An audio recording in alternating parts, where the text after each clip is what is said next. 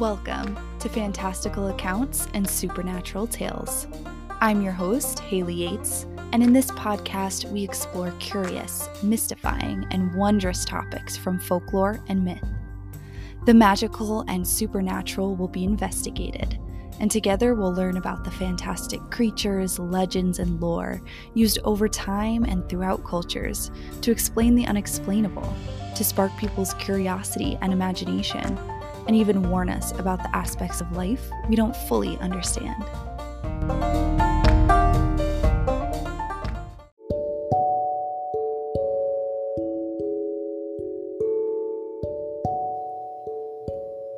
This episode will touch on some sensitive topics, and thus I am providing a quick content warning.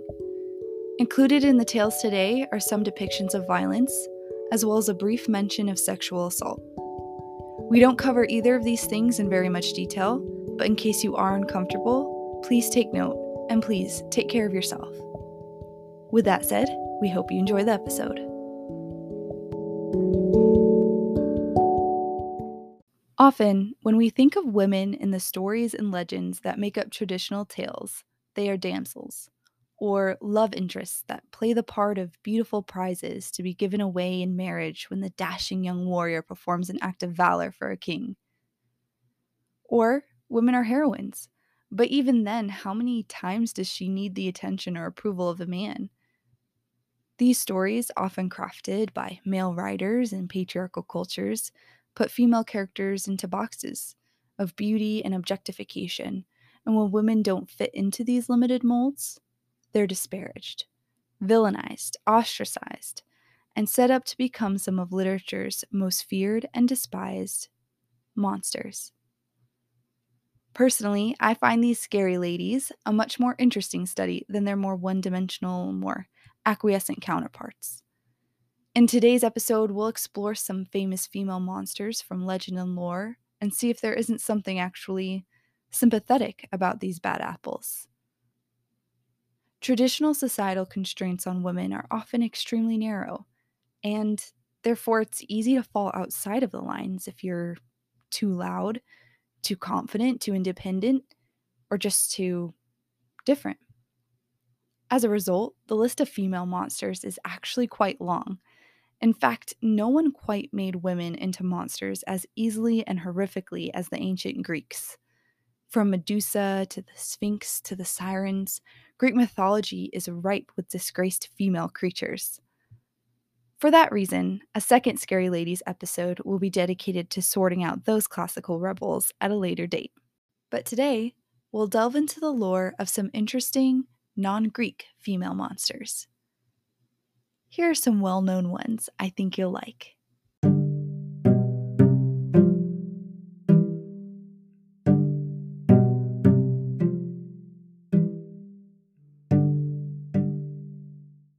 To kick off the episode, let's talk about the woman of Fairy Mound, a more flattering definition of the Old Irish word banshee. The banshee goes by a few names in Ireland, including the additionally flattering Hag of the Mist, the Hag of Blackhead, the Lady of Death, the White Lady of Sorrow, and interestingly, Little Washerwoman. The latter name, while presenting as quaint, is anything but, as the title was bestowed upon the creature after numerous sightings of her washing bloodstains from the clothes of those who would soon die. In addition to her personal dry cleaning services, the banshee also uses mournful keening, screaming, wailing, and or other general lamentations to warn members of a family that they will soon perish. It is believed that the individual hearing such startling shrieks is the one who will meet their untimely death.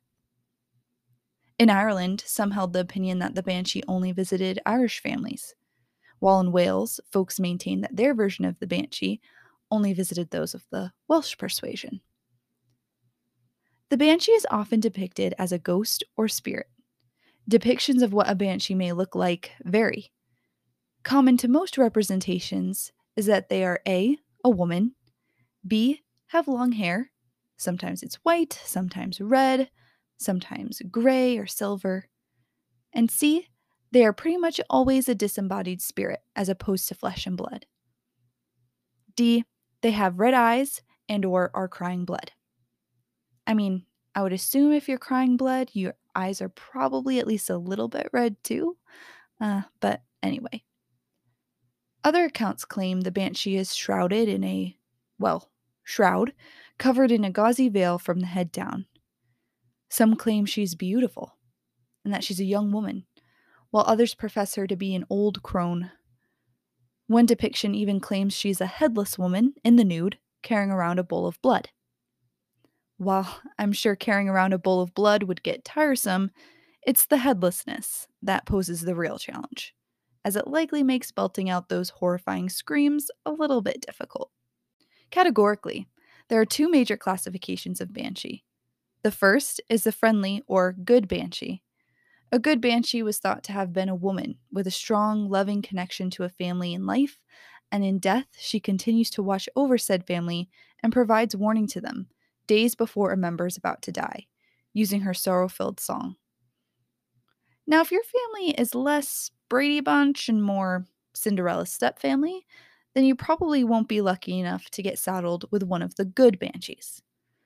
See, the second type of banshee is the angry, scary, hate filled, and all around bad banshee. This type is believed to haunt a family that they loathed in life, and their shrieks are less of a warning and more of a downright celebration as they revel in the coming demise of a person they hate. As previously mentioned, the banshee's telltale characteristic is her vocal aptitude. Amongst all the screaming and shrieking, the term keening was also used to describe the banshee's call. Historically, keening was a practice seen in Gaelic or Celtic traditions as far back as the 8th century. Keening was a form of vocal lament, a genre of singing that was performed at funerals. It was a common phenomenon in formal Irish rituals until it began to decline in the 18th century and became virtually extinct by the 20th century. The song keeners sang were often haunting and sorrowful. While such folk singing is now rare, in the 1950s, one Kitty Gallagher sang for ethnomusicologist Alan Lomax a keening song she learned from an elder Irish woman. Lomax recorded the song, as well as thousands of other folk songs and interviews, to preserve in the Archive of American Folk Song at the Library of Congress. Take a listen to Gallagher's soul-stirring traditional lament, Keen for a Dead Child.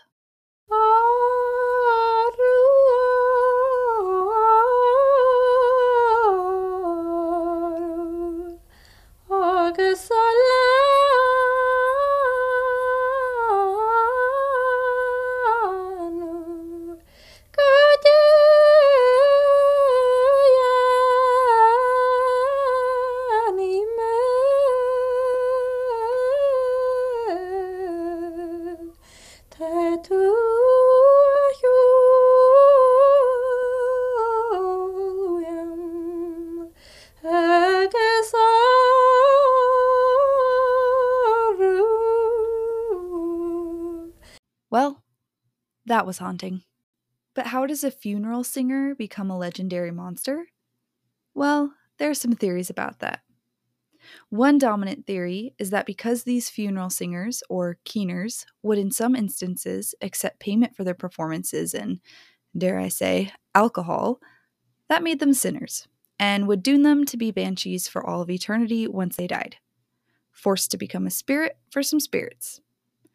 A pretty harsh damnation for the perceived impropriety of a woman partaking of some booze. More generally, a woman might become a banshee if a significant wrong is done to her in life, because being cursed to be a horrifying creature seems fair post-injustice.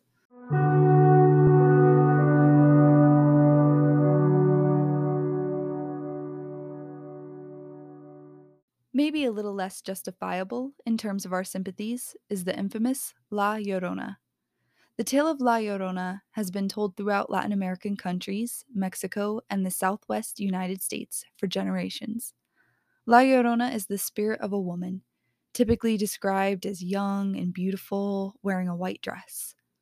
Also a wailer, it is reported that La Llorona roams along waterways at night, crying out and weeping. While at this point, La Llorona is not seemingly dangerous. She does escalate beyond merely foretelling one's impending demise.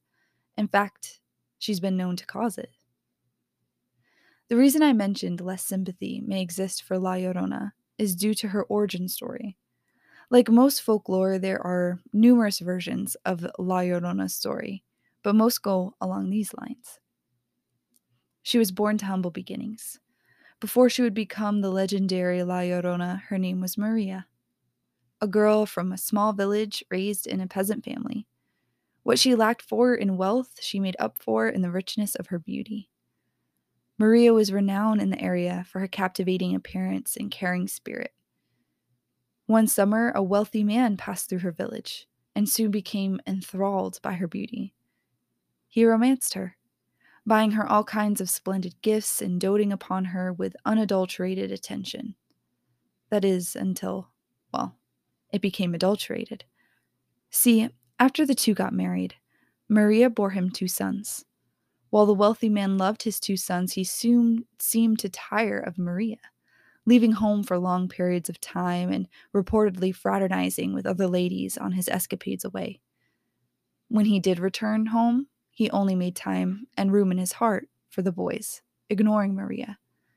Some accounts claim he even spoke of leaving her for someone who would be in his own well-to-do class, making a more socially acceptable match rather than dealing with the optics of partnering with a peasant girl. Soon, Maria grew resentful. And unfortunately, this is where things get really dark. See, Maria was not just resentful of her unfaithful husband. She grew resentful of her boys, who took all of their father's attention and love, leaving nothing for her but his dissatisfaction and discontentment.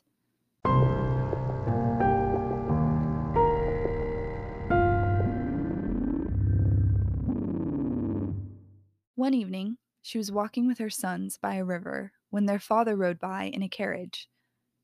I imagine it had been days, or maybe even weeks, since he cared to stop back home from his exploits, doing who knows what, or more like who knows who. And upon reaching his family, he spoke only to his boys, never acknowledging Maria's presence. And without ever casting a glance in Maria's direction, he carried on down the road. And in that moment, the steadily fraying cord that Maria had woven together with strands of hope for a better future, hope for a new station in life, hope for unconditional love, hope for companionship, and that last little bit of dignity she was holding on to, snapped. In a fit of rage, Maria pushed her young sons into the swift-moving river. Her eyes, clouded with fury and heartbreak, eventually began to clear just as she saw their bodies bobbing down around a bend downstream. Realizing what she had done, she began to frantically run after them, but it was too late. Unable to swim, the young boys were swept away by the cold currents. Maria was beside herself. She ceased eating, drinking, sleeping. Her only activity was weeping and wandering the banks of that very river searching for her lost boys. Eventually, an emaciated Maria fell to the ground beside the very river that took her sons and died, having mourned herself into an early grave. It did not take long for reports to start flying regarding sightings along the riverbank of her restless spirit, her cries and wailing audible to witnesses. But, like I said earlier, her notoriety goes beyond mere weeping. Maria's spirit is vindictive, luring those too close to the water's edge into a watery abyss, drowning them as she did her children. Some report she targets anyone. Others claim she only takes children. Or, if you're Supernatural Season 1, Episode 1, she only preys on cheating, unfaithful men. But the basics stay the same. Maria became La Llorona, or the Weeping Woman, after pushing her boys into a river.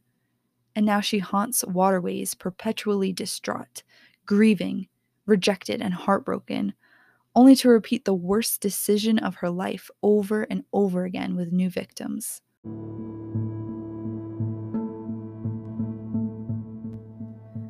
While Maria's clear mental break is disturbing and her actions unjustifiable, there is something just simply sad about her story. This behavior of a woman being used and tossed aside and then made into a monster is sadly a common theme among scary lady origin stories.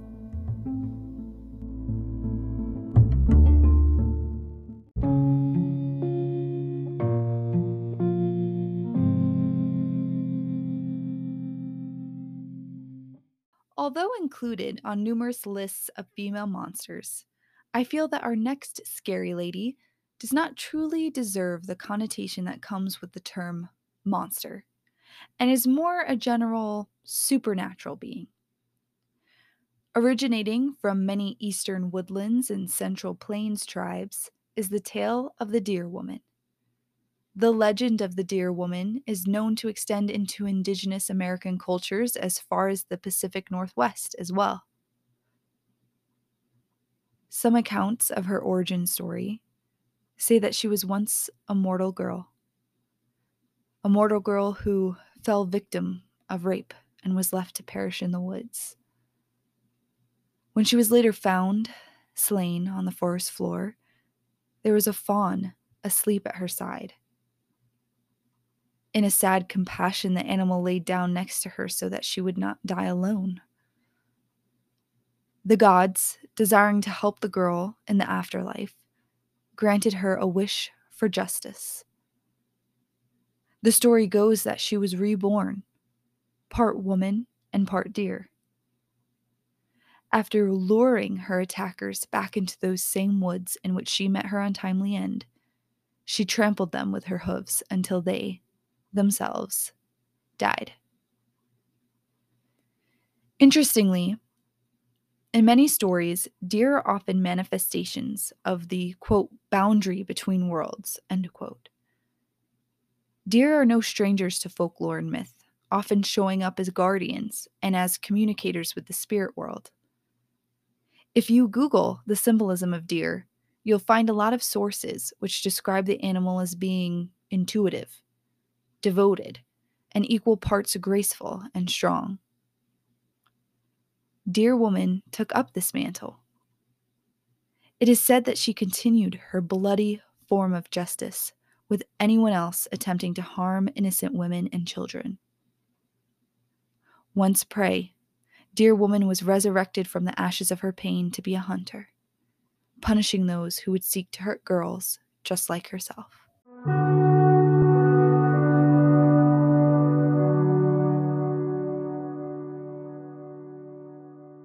Native women in the United States are disproportionately victims of violence. According to the Indian Law and Resource Center, more than 4 in 5 American Indian and Alaska Native women have experienced violence, and more than 1 in 2 have experienced sexual violence. In some cases, Native women are 10 times more likely to experience violence than in the rest of the United States. These alarming statistics prove the absolute crisis that exists in North America for Indigenous women.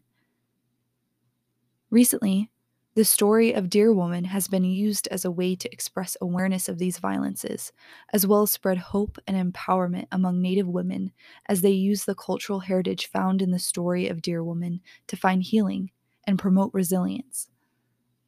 If you are interested in seeing how this is playing out, you should check out Deer Woman, an anthology.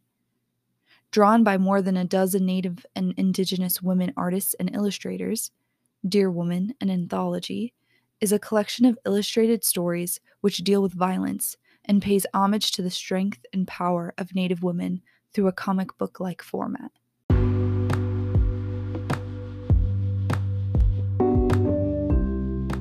Although bloody and vengeful, Deer Woman shows how women can find strength in being just a little bit monstrous.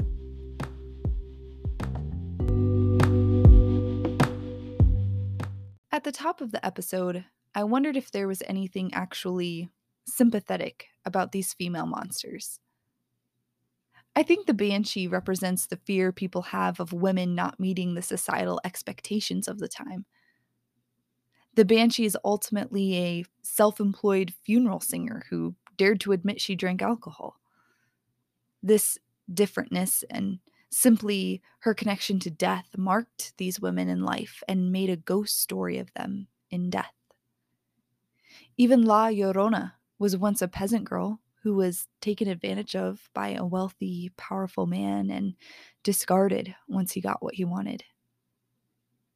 Now, where Maria turned just straight up murderous, Dear Woman sought a righteous vengeance in the hope of protecting other vulnerable women.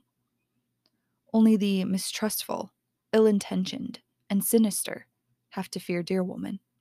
On a future Fantastical Accounts and Supernatural Tales Scary Ladies episode, we'll continue to explore the creepy, disturbing, and possibly misunderstood female monsters by focusing on those which come to us from Greek mythology. In that episode, I hope to take us from contemplating our possible sympathy for those lady horrors and question if there is, in fact, something admirable about them. Can the argument be made that there is actually strength in being fearsome, repellent, and monstrous in a world where complacency and being lovely and normal has often limited women and even left us vulnerable? Something to think about. Until next time, stay well and stay fierce.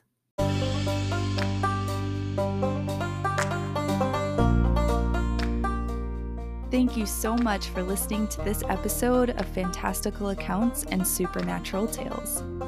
I am so excited to continue to share interesting stories from the magical and supernatural worlds found in folklore and myth. Please subscribe to the podcast if you liked what you heard today to make sure you join me on our next adventure through various curiosities and mystical mysteries. As always, I'd love to hear from you in the comments and reviews. Thank you again, and I truly hope you have a fantastical day.